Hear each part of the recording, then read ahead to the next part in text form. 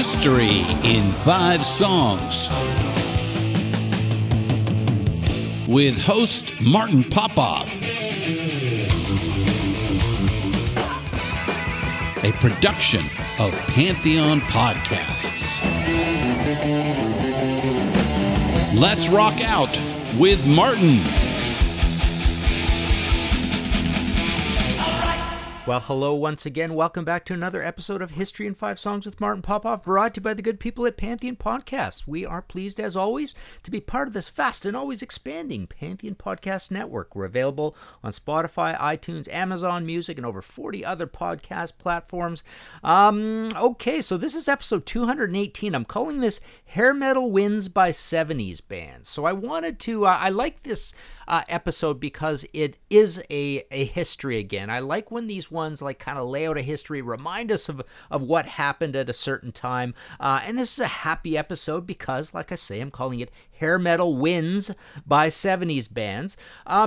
You know, I'm doing this to show the abstractness of success. This you know, all of these examples that we're going to talk about here had varying degrees of success in the hair metal years. So yeah, by definition, what we're talking about here is bands that started in the 70s and what did they get up to in the 80s when hair metal hit. So most of these are, well, actually all of these are hard rock bands of the 70s that you would suppose might participate or not in hair metal. They did. And again, to varying degrees. When I get to the honorable mentions, I'm going to mention a few that, you know, are bands that maybe you wouldn't expect would participate, but sort of participated in a way. But we'll get to that later. So what I like about this is just this idea of celebrating the fact that, you know, this is part of your past. This is part of your story. Embrace it after the long wash of history. You know, these songs are still played and celebrated. There's a different slice of the demographic than people who grew up in the 70s. You know, there are people who grew up in the 80s who are celebrating this as nostalgia that is really old now already. So yeah, let's get into it, and we'll again celebrate the different ways that I think these particular 5 acts navigated the hair metal years. Take a listen to our first one here. This is Alice Cooper with Hurricane Years. I'm hanging on like a spider, blowing in the wind. This storm's gonna tear a hole right through this web I'm in. Thunder, lightning, the wind outside is so damn frightening, but it's alright, stay clear. All right, so Alice Cooper, we've got him, this is a song, a good sturdy hair metal song from Hey Stupid. So the interesting thing about Alice Cooper navigating these hair metal years is that, of course, he almost died during the blackout years. The drink, what do they call those things? Speedballs, crack cocaine. He was like a pioneer in many things, and he was even a pioneer in drugs, as it turns out. But no, he made these strange, obscure, kind of new wavy albums that didn't go anywhere, that weren't promoted for Warner Brothers, essentially. Then he almost died. He goes away. He comes back from being like 100 pounds, under 100 pounds or whatever. And he comes back, he gets a new record deal. So essentially, he comes back with Constrictor in 1986. Now the interesting thing about Alice in the hair metal years is that he becomes kind of like the non-ironic version of Alice Cooper. He's just like, this is what I am, this is what it is. I'm giving you the greatest hits of my image. I'm giving you the greatest hits of my personality. And as he likes to explain it, he's no longer the victim like the old Alice Cooper, you know, and frankly, this is somewhat from being drunk on stage and just being overworked. But he said the old Alice Cooper had this, you look at the look that he was in and like the stained unitard and all that. He had this persona that was a little more complicated. He considered Alice to be a little bit of a victim. You know, like just kind of out there in the wind being blown around, a little bit of something to be bullied. So when he comes back, his narrative, as he frames it, as if we can't see it anyways, but Alice is such a great talker that he does frame it, that he comes back and says, this is a strong Alice. This is a winner Alice. It's almost like Kane Roberts is the personification of this new Alice personality. So yeah, we have these slasher metal years that I like to call them, with Constrictor in 1986, didn't certify. He's on his new deal with MCA. Didn't certify, although it did go gold in Canada. Then we get Raise Your Fist and Yell, which also didn't certify, but went gold in Canada. So these were bubbling under albums. People were talking about him. He was actually doing okay, even though these records didn't certify. Then we get up to Trash in 1989, and he's right in there, working with all the song doctors. The band is switching around. He's got different members going around. It's all the LA scene sort of thing. Trash is a hit all over the world. It goes platinum in the States. And then Hey Stupid, which we played this song off of, July 2nd, 1991, it goes gold. So he basically has a good career all up into this time. I just wanted to kind of go through, to show you how hair metal-y Alice is. So Hey Stupid, the funny thing is, when you get up to Last Temptation, he's like now saying, we have to try even harder and be a little intellectual, and there's a lot more work goes into that. But, that's up into the past hair metal years. Hey Stupid is still, firmly in the hair metal years. And you look at, the song credits on here. Hey Stupid is Alice Cooper, J. Ponte, V. Pepe, and B. Pfeiffer, Alice Cooper, J. Ponte, Pepe, Pepper, Pfeiffer, Bullen, Keeling, Cooper, Petrelli, Pfeiffer, West. Then we get Desmond Child showing up for Dangerous Tonight. We've got Dick Wagner coming back for Might As Well Be on Mars, plus Desmond Child. We've got Zodiac Mind Warp on Feed My Frankenstein. Hurricane Years back to Ponte Pepe. Jim Valance makes an appearance on Die For You, along with Mick Mars and Nikki Sixx.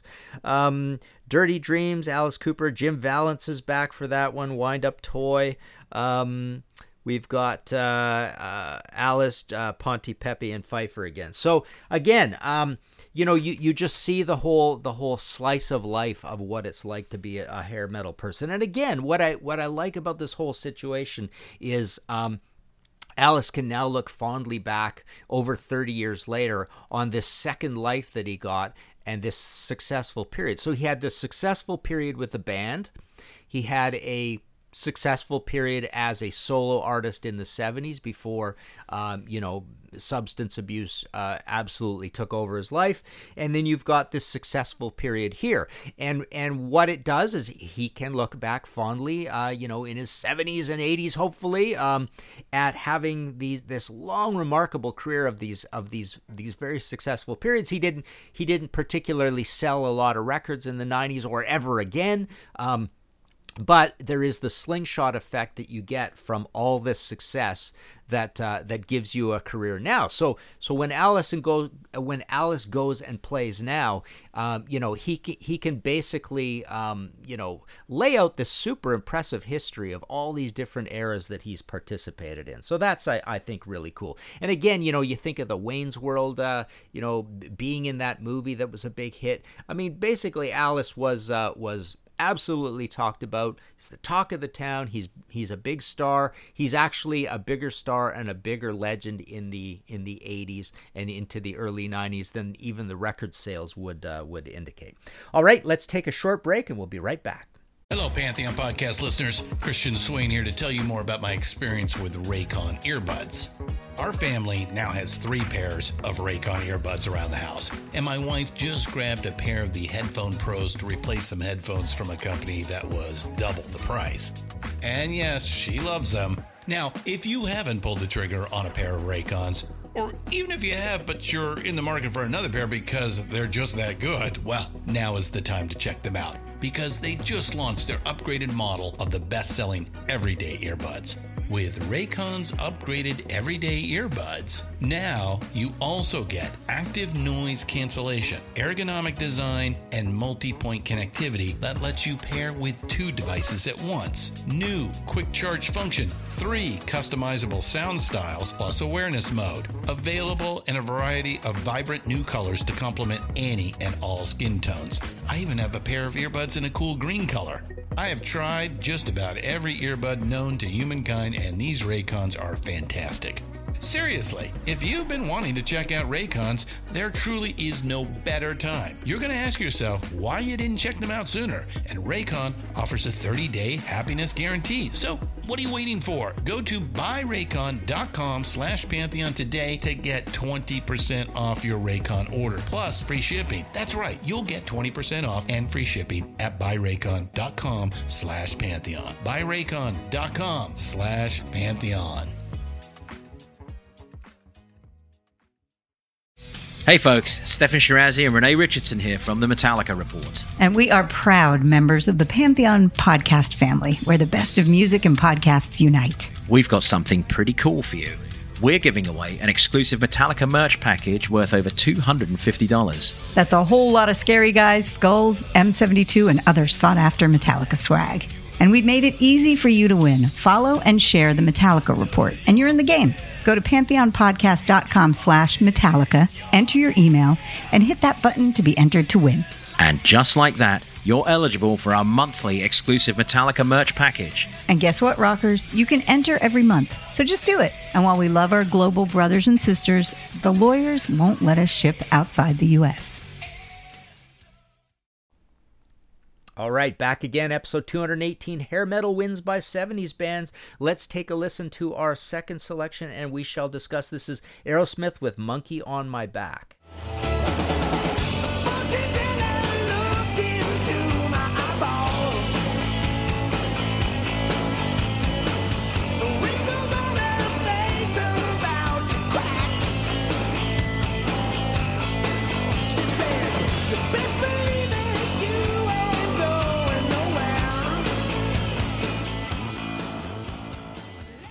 All right, there you go. There's that complicated hair metal production in terms of percussion, where you can't really quite tell what's going on, what's Joey Kramer, what's programming.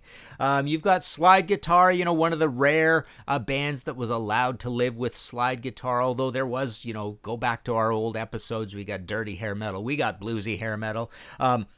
So Aerosmith is a big deal in this whole situation. This is from Pump, September 12th, 1989. So Aerosmith's kind of a funny one because, I'm planning, possibly to do, please don't go down the Facebook route and give all examples of this, because I think I might make this a 3-part episode thing. So just kind of leave it for now, guys. But yeah, I'm planning on doing, basically hair metal fails by 70s bands and hair metal skips by 70s bands. And the skips one is really working out to be kind of an interesting episode. But anyway, so Aerosmith's kind of a funny one in that there's a strong skip element to what they do. But I do want to essentially include them in this wins because they were such an incredible commercial success. And as I had in an argument, a debate with a very smart music buddy of mine, Ralph Chapman. You can see our Contrarians episodes we did together. He's missed his calling. He really should be making YouTube channel. I keep telling him this all the time. But yeah, go see our Shaken and Stirred, our Pete Townsend, our Styx, our Peter Gabriel 2 episodes of Contrarians. Those will blow your mind. But anyways, I was talking with Ralph one time, and he swears up and down Aerosmith was so much part of hair metal in terms of making hair metal. And I argue that they kind of smartly, coolly and interestingly and admirably, I think, when it comes to the actual songs, somewhat sat it out and kept being, the great Aerosmith of the 70s, just slightly adjusted. But there are a lot of arguments, like the one that he brought up all the time. What are you talking about? Love in an Elevator with those O's and all that. And, of course, the title of that song. And But yeah, you can add a lot of things to say that they completely participated in this whole thing. Such as the Song Doctors, the Diane Warren and the whole Jim Vallance thing, and Angel and the ridiculous power ballads, Crazy and Crying and all that stuff. Janie's Got a Gun is kind of like a smart version of a ballad for them that goes back to You See Me Crying and Home Tonight and those kind of better ballads. Think of Joni's Butterfly, right? They are really good when they want to be, but they essentially get jerked around by the business, I think, too much and fall into that. Stevens apparently one of the guilty parties with wanting to be this schmaltzy hair, balladic, even obviously the country thing that he tried. But essentially, so let's look at the stats. So Rock in a Hard Place. This is pre-hair metal, 1982, but really, really good album, solid album, but it kind of sets up this whole music. It's a transition point album between the great legacy of Aerosmith in the 70s and the legacy of Van Halen in the 70s, and this idea of this connective tissue type bands, keeping the heavy flame flying a little bit in America when there was a new wave of British heavy metal overseas. But you think of Night Ranger and Sammy Hagar and these sorts of bands, even Foreigner during this time. But anyway, so Aerosmith is in there with this album. It is the last for their deal with Columbia. It goes gold. Big substance abuse, switching out both guitarists, but they still make a really, really good album, which just shows the skill and the class of Aerosmith as an organization. When behind the curtains everything is chaos, but they deliver great product. Done with Mirrors, they tried to go back to basics for their first album with their Geffen deal. It's not really a success, but it certainly does not try to be a hair metal album. Although 1985, we're right in the thick of the hair metal years. It goes gold, just shows the power of Aerosmith. But you get to Permanent Vacation, and you've got Bruce Fairbairn producing. It's made in Vancouver. You got Mike Fraser on that, Little Mountain Studios. Go back to our Go to Vancouver and Try Harder episode. But again, so this is a massive success. It goes 5 times platinum. But I look at the songs on here, and the most hair metal-y things on here I would say would be Magic Touch. I really don't think Hearts Done Time is particularly hair metal. Ragdoll is a little hair metal, where you go down that stripper pole, hard rock idea. Cimarrai isn't particularly hair metal. I don't even think Dude Looks Like a Lady is particularly hair metal. St. John, definitely not. Hangman Jury, definitely not.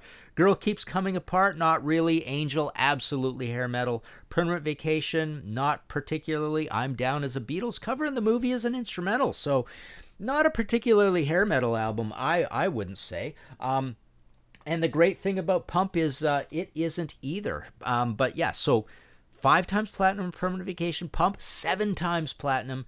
Get a Grip, 1993, 7 times platinum. So they're even carrying essentially the hair metal party of their image, in their image, up all the way into 1993, which is arguably a year and a half after the death of hair metal. But Pump in 1989, going 7 times platinum, again, I don't think is a particularly hair metal album. I would say Love in an Elevator is pretty close. The song we just played, not particularly, although you do get the vagaries of a lot of production gloss put on Aerosmith. You've got, Janie's Got a Gun. Sure, I guess you could include that in there. The Other Side, somewhat. This is a band with big choruses, and like I say, a lot of production, a lot of weirdness on the drums. My Girl, not particularly. Don't Get Mad, Get Even. It's kind of funny. So this one you would say not, but then you would say there's so much bluesy hair metal and dirty hair metal that when you get something like this, or perhaps Voodoo Medicine Man even as well. It's almost like Aerosmith is kind of in there as the grandfathers of bluesy and dirty hair metal. Well, I guess they always were. We would have expected that. Even your Cinderella, LA Guns, but definitely your Skid Row and your Badlands, that kind of thing. And then What It Takes on here, yeah, that absolutely fits as well. So depending on how much you think they are part of the hair metal thing. And let's not forget the fashion thing too. Aerosmith did not particularly succumb to that thing either. Their photo shoots are pretty understated. You look at the Pump one, they're just all wearing black. The hair's not a particularly crazy. It's a great shot of the band, but it's a timeless shot of the band too, which is very cool. Aerosmith, another absolute success in this whole thing. What am I calling this episode again? Hair metal wins by 70s bands. Let's take a listen to our third selection and discuss. This is Van Halen with Black and Blue.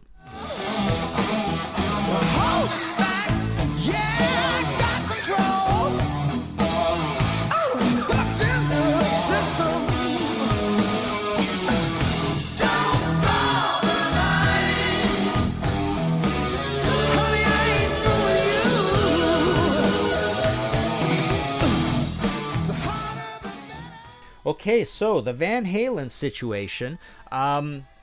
This is a 70s band, but just barely a 70s band. We got a 78 album, a 79 album. But yeah, they're firmly coming up. I mean, they're starting in 73, 74. But yeah, you listen to that song, and that is absolutely stripper pole metal, stripper pole hard rock. It is true blue hair metal. So what happens with this band? This is from OU812, May 20th, 1988. So they kick off the hair metal years, arguably, with a Diamond album in 1984, January 1984. So you could almost call, I've never really thought about it this way, but you could almost call, with the stupendous success of 1984, maybe you want to call January 1984 ground zero for hair metal. Obviously it has a complicated history that we've talked about in other episodes. But anyways, they kick it off with that. There's a notable change in the band for 5150, which goes 6 times platinum. 1986, obviously we lose David Lee Roth for Sammy Hagar, but Sammy Hagar almost comes in as this freak of nature from the 70s and from that connective tissue era of the Midland Heartland rock heavy John Mellencamp thing that he did with Sammy Hagar, certainly in the Geffen years. So he comes into this as an old guy from a long time ago, but he comes in as a perfect sort of poster child for a 70s guy transitioning into, a great hair metal situation. So this band, obviously the hair metal-y things about this band are, somewhat the look. They try to keep it a little bit 80s new wavy with their look and not go particularly fully hair metal. So that's an interesting thing about Van Halen. They think they're a cut above the rest. They're dressing a little more like Rush than they are like Poison, I suppose. But yeah, they've got that. They've got now lots and lots of keyboards. They've got these absolutely gloopy, syrupy, sappy power ballads, and quite interesting with Van Halen. It's a lot of them are up tempo, so they're more like pop songs than they are ballads. But yes, so that one goes 6 times platinum. OU812 goes 4 times platinum. And that album, of course, is full of this sort of stuff as well. Just to go back to 5150, since I have these out I may as well mention them. Songs like Good Enough and Best of Both Worlds are just such party metal songs, and hair metal was all about partying. Love Walks In and Dreams are your ballads. You've got your OTT, where metal bands these hair metal bands try to show their metal cred, so they play, double bass fast things like Get Up. And Why Can't This Be Love is just an amazing, well-written poppy song. But when you get into OU812, it just continues with the sort of goofy party metal in Cabo Wabo. Finish What You Started is the whole let's try to be Van Halen-esque from the past and Led Zeppelin-esque with the acoustic song. Let's show our blues roots, right? But yeah, this Black and Blue is just gratuitously, like I say, stripper pole music. AFU Naturally Wired, fast, hard, rocky. Mine All Mine is my favorite song on it. Source of Infection and Sucker in a Three-Piece are again these sort of like kind of like materialistic, misogynist sort of hair metal things that is become the reason why hair metal needs to die. When It's Love is just one of your crappy ballad type things. But yeah, like I say, they keep the party going as well by coming back with their Try Harder album for Unlawful Carnal Knowledge. And, I think this is, you're a little more into the, even though with Sammy Hagar, you're always going to sound fairly hair metal, I do feel there's an admirable Aerosmith quality to this album where they're trying to be more heavy Van Halen, staying outside of the trends. And I think a metaphor for that is right now where they're trying to do it's kind of like their version of Living on the Edge, which you're going to get later, right? The thoughtful mellow song sort of thing. But yeah, there's so much on this album that goes to hair metal tropes. Again, the sort of misogyny, the party, the hedonism, the materialism, like I say, always as well, because Sammy always wants you to know that he's a winner in this world, right? So you get that a lot as well. But yeah, Pound Cake and Run Around. You get things like The Dream Is Over, again, trying to be a little thoughtful. Top of the World is just more like giddy, we are on top sort of thing. That's another thing about hair metal guys. They all wanted to sort of talk about how they're winning. So anyways, Van Halen, an interesting debate. Who do you think? Let us know in the Facebook comments. Who do you think was the most successful of these 70s bands navigating this hair metal thing? I think it's basically between Van Halen and Aerosmith, but we still have more to go. Take a listen to this. This is our fourth selection. This is Scorpions with Media Overkill.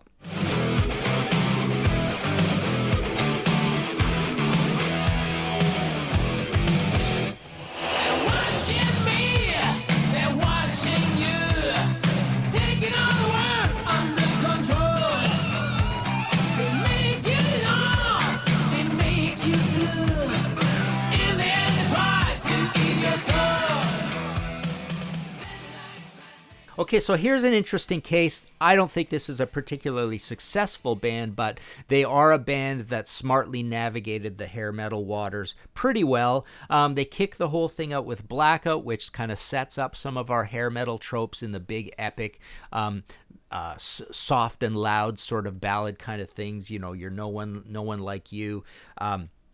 And the beautiful, pristine production you get from Dieter Dierks. So they're setting it up with Blackout. Like I say, it's pre-hair metal. Super admirable album. Probably their most creatively, appreciated album, all told, including the commercialism and the obscure Germanicness, which there isn't much of on here. But it's a good mix of everything. But when you get to Love It for Sting, 1984. So this album goes 3 times platinum. I neglected to mention our Media Overkill is from Savage Amusement, right? So 1988. I wanted to pick something obscure because as we get through, so we get Love It for Sting, 1984, and I think here they really sort of established their hair metal bona fides with songs like Rock You Like a Hurricane, which I think is a super successful, creative, interesting metal song.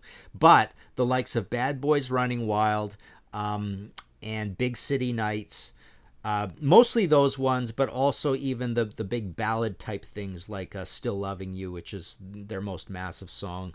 But there's still some good creative stuff on here, like As Soon as the Good Times Roll and Crossfire. But I think what signifies them as a hair metal band and makes them a successful version of a hair metal band is Bad Boys Running Wild and Big City Nights. Now, when you get up to Savage Amusement, we know the big problems. They succumb to the Def Leppard sort of thing, the thing they're going through with Mutt Lange. They're going through it with Dieter Dierks. The perfectionism thing, it takes them 4 years to get out the next record. So Savage Amusement comes out, but sounds good. It's pretty good. People consider it a little bit of a compromise or a cross between Blackout and Love It for Sting. I think it's a heavier album than Love It for Sting. So 1988, it goes platinum, so they're still doing pretty well here. Like I say, it's produced by Dieter Dierks still. you look at some of the pictures around this time, and they did have a ridiculous hair metal approach to fashion, almost like a Soviet Russian, cluelessness as to what we're supposed to look like. So they allowed the costume people to take over the wardrobe consultants, and they looked pretty ridiculous. But the party essentially keeps going, and that 4-year gap, you don't sort of denigrate it that much, because they're off of a really big album, so they're getting in some really good touring during that time. But I think the reason that we could call them a great success is because they come back with Crazy World in 1990, and it goes double platinum in the States. I never really think of that album as that big. They've got Keith Olsen producing, who's like a big, trademark hair metal kind of guy. So that makes sense. But so they get through this whole thing, and they do pretty well. If you think about it, platinum, triple platinum, platinum, double platinum. That's a really good run. Even though the narrative when we look back on Scorpions is that it was kind of all over after Love at First Sting. At that point, people start complaining about the band. But I think this is very much like one of my honorable mentions, which I'll mention now because it's so similar. Judas Priest is kind of works out this way as well, right? They have the sort of last lauded commercial critical or critical success period in that Screaming for Vengeance Defenders sort of thing, and they're sort of participating in the hair metal thing a little bit with the packaging of the look and the illustration and the monsters and the production values are kind of getting modern, so they're not really hair metal albums. But then they have the one clear one with Turbo, and it goes platinum, so they're doing well, right? And then they're sort of out. The way Scorpions is kind of out of the conversation, although, Ram It Down, you can consider it has some hair metal tropes still as well, but, it was a concerted effort to go heavy again. And then Painkiller, we're sort of well out of it. So yeah, Priest is in there having the even less remarkable dalliance with hair metal than Scorpions, but it's kind of similar on a success level. All right, let's play our fifth selection, and we shall discuss, and this was the whole point of this episode. This is Kiss with Secretly Cruel. Take a listen.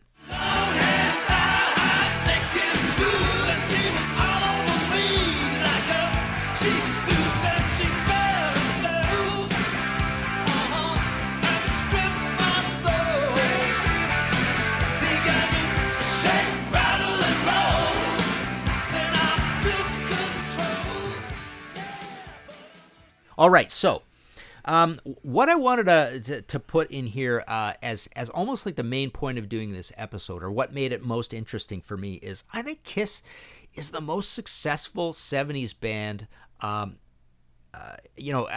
having this intersectionality with hair metal, but obviously not on a commercial level. I mean, basically, everybody here that we've discussed. Who was my first one here? Alice Cooper. Okay, so not Alice Cooper, but Van Halen, Aerosmith, and even Scorpions are kind of more successful. Maybe not Scorpions, because the way we're going to discuss Kiss is kind of going to add up to, well, it actually does add up to Kiss even being more successful than Scorpions, and certainly Priest.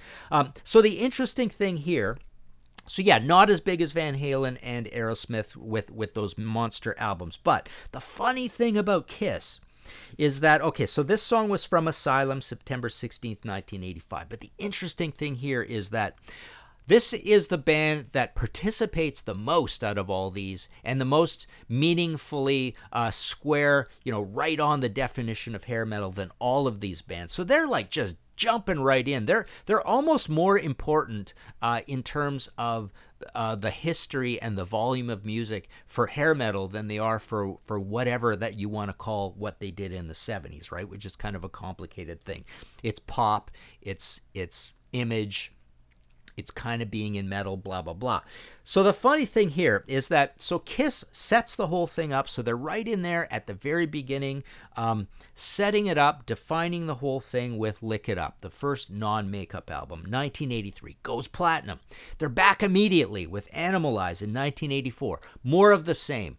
Love, the party songs, the hair metal songs, they're still being pretty heavy, but so was hair metal in 1984 and 1983. That goes platinum. They're back immediately the next year with Asylum, which I have a real soft spot for. I really like the Asylum album. It goes gold. They're back in '87 with Crazy Nights. This one goes platinum. So they're really the funny narrative about Kiss during this time is that they there's all this talk. If you're like a really deep Kiss fan, you read along and that you kind of get the hints that they weren't really making that much money in the 80s because ticket sales were down and the shows were expensive and all this sort of stuff. Videos were expensive. So it's almost like they were kind of like spending like they were bigger than they actually were, but they were pretty big. So that negative narrative, I'm trying to counter it here with this pretty impressive run at being a hair metal band. So the next studio album is Hot in the Shade in 1989, which goes gold, but we often forget that in between there was Smashes, Thrashes, and Hits, which had some new music as well on it, 1988. But it goes double platinum. So their biggest album of this entire period is actually that Hits album. Then what I love is they're back in 1992. So at the tail end of hair metal, they make their best album basically this entire run, and they stick to their guns. They're still a hair metal band, which is impressive as well. Bob Ezrin comes back and produces. So 1992, we get Revenge, which goes gold, and then they cap off this impressive run of creativity. Creativity. We are talking about Kiss here. It's a certain kind of creativity, but let's call it quantity over quality. They cap it off with Alive 3, which also goes gold. And I look at the track listing of this, and it's just this great history of how Kiss was so important or such a big participant in this hair metal thing. On Alive 3, you get a mix of the songs that helped create this whole thing. It's basically Kiss, Van Halen, and Aerosmith are probably the three biggest bands, and then on a more obscure level, you can maybe throw in Led Zeppelin, but you get the likes of Watching You, I Was Made for Loving You, Rock and Roll All Night, Detroit Rock City, that sort of sets it up in the 70s. You get the the working to build the foundation of hair metal years with the likes of Creatures of the Night, Heaven's on Fire. What else would fit in here? Lick It Up.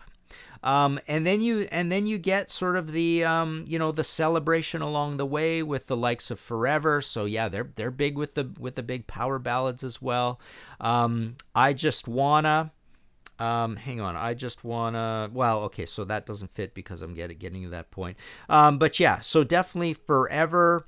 I guess there's not much from that middle period, and then you get a celebration of the most recent album. Which should be celebrated, Revenge, with the likes of Unholy, I Just Wanna, Domino. So they're on here as well. So yeah, what a great sort of it's 16 tracks. It's a single CD, and over that period you get this great argument for the argument that I'm making, that Kiss is in a way. Probably the most enthusiastic participant in this whole thing. Just want to knock off a few honorable mentions. Boy, my episodes are getting longer and longer. Billy Idol kind of fits in this. Billy Idol, he becomes almost like this LA denizen. You got Rebel Yell, double platinum in 83. Excuse me, Whiplash Smile. 86 goes platinum. Charmed Life, 1990 goes platinum, and then he's off to Cyberpunk, which doesn't certify. But he's kind of in there participating. Heart, I could have included in this, and they would have been, considered as successful, close to Aerosmith and Van Halen. But they have two non-certifying albums. Then they get Heart, the self-titled, in 85, which goes 5 times platinum. Bad Animals in 87, 3 times platinum. Brigade, 1990, double platinum. So they're participating in this hair metal thing, although, they're not particularly a metal band, but yeah, there's some heavy stuff on these albums. And even further down the pipeline, you've got the likes of Yes, which you could say are participating in this whole thing. But they succumbed to the same problem as Def Leppard and Scorpions. The follow-up to the big 90125 album, 1983, which is 3 times platinum, takes 4 years. Big Generator, and then it only goes platinum, so it's like this overworked, overwrought album. But it's kind of participating in this big corporate, boomy, loud music. You may as well call it hair metal or hair prog. And then it's another 4 years, and you arrive at Union, and they've left this station. It does not sound like Big Generator or 90125, but it goes gold. So they kind of navigate these years pretty successfully as well, and they pick up some hair metal tropes. Bad Company is another one. Rough Diamonds in 82, the last one with Paul Rogers, doesn't certify, but then they come back with Brian Howe, and they've got the likes of Fame and Fortune, which doesn't certify in 86, so they're kind of late to the hair metal game, but they pick up steam. Dangerous Age, 1988, goes gold. Holy Water goes platinum, 1990. So Bad Company gets this second life, and these are absolutely squarely hair metal albums, with some of the bluesy touchstones of the past, but still they're very, very hair metal. And then even Here Comes Trouble in 1992 goes gold. So there you go. I wanted to leave it at that. I wanted to I disciplined myself to not mention bands that are hair metal fails or hair metal skips. So I can do those other episodes. But there you go. That's the hair metal wins by 70s bands. So that's the happiest episode. And then we'll do a sad one. And then we'll do one that's very, very interesting. The skips one is the one I'm looking forward to, I think, even more than the bad ones. So if you like the show and want to support future episodes, please go to Ko-fi.com/Martin Popoff. Hit that red support button and buy me a coffee or a pint. This week, I would like to thank Andy at Black Sugar Transmission, Lee Clifford, Monty Olson, Augustin Garcia de Paredes, and Steve Polari. You can go to martinpopoff.com for all your book needs. Right now, the one that's selling good guns is the second panel book for Weimar. We did the Cure one before, but this is called Dominance and Submission, the Bluish Cult Canon. It's doing rather well. People are liking it as well. I'm starting to get the first reports in. And you get that all at martinpopoff.com. There's PayPal buttons there. I sign everything, ship it out of the office here. Wow, there you go. Another long episode. So long that I'm not even going to give you any homework. See you next time. Find all of our shows, notes, social, and links at www.pantheonpodcast.com or wherever you listen to great podcasts. All songs can be found for purchase on iTunes, Spotify, or Google Play. Please purchase these great and important tracks. Find us on Facebook at the RNRAP. We are on Instagram at RNR Archaeology. Tweet us at RNR Archaeology.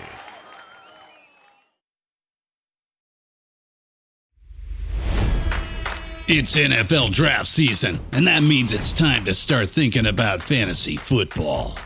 FantasyPoints.com features industry-leading experts and prognosticators using proprietary hand-charted data to help you score more fantasy points. FantasyPoints.com is the place to go for whatever kind of fantasy football you play. Whether you play fantasy football, daily fantasy sports, or do a little bit of everything, Fantasy Points has the meticulously researched content to guide you to victory. And why wait for the fall? Fantasy Points also covers the new spring football league, the UFL. Join the guru, John Hansen, Scott Barrett, Joe Dolan, and other massive names in the fantasy football universe with an exclusive offer. Use code Pantheon for 15% off any Fantasy Points package, including the all-in package, with access to every article, tool, and data nugget that Fantasy Points has to offer. That's FantasyPoints.com and code Pantheon for 15% off at Fantasy Points. FantasyPoints.com. Code Pantheon. Score more fantasy points.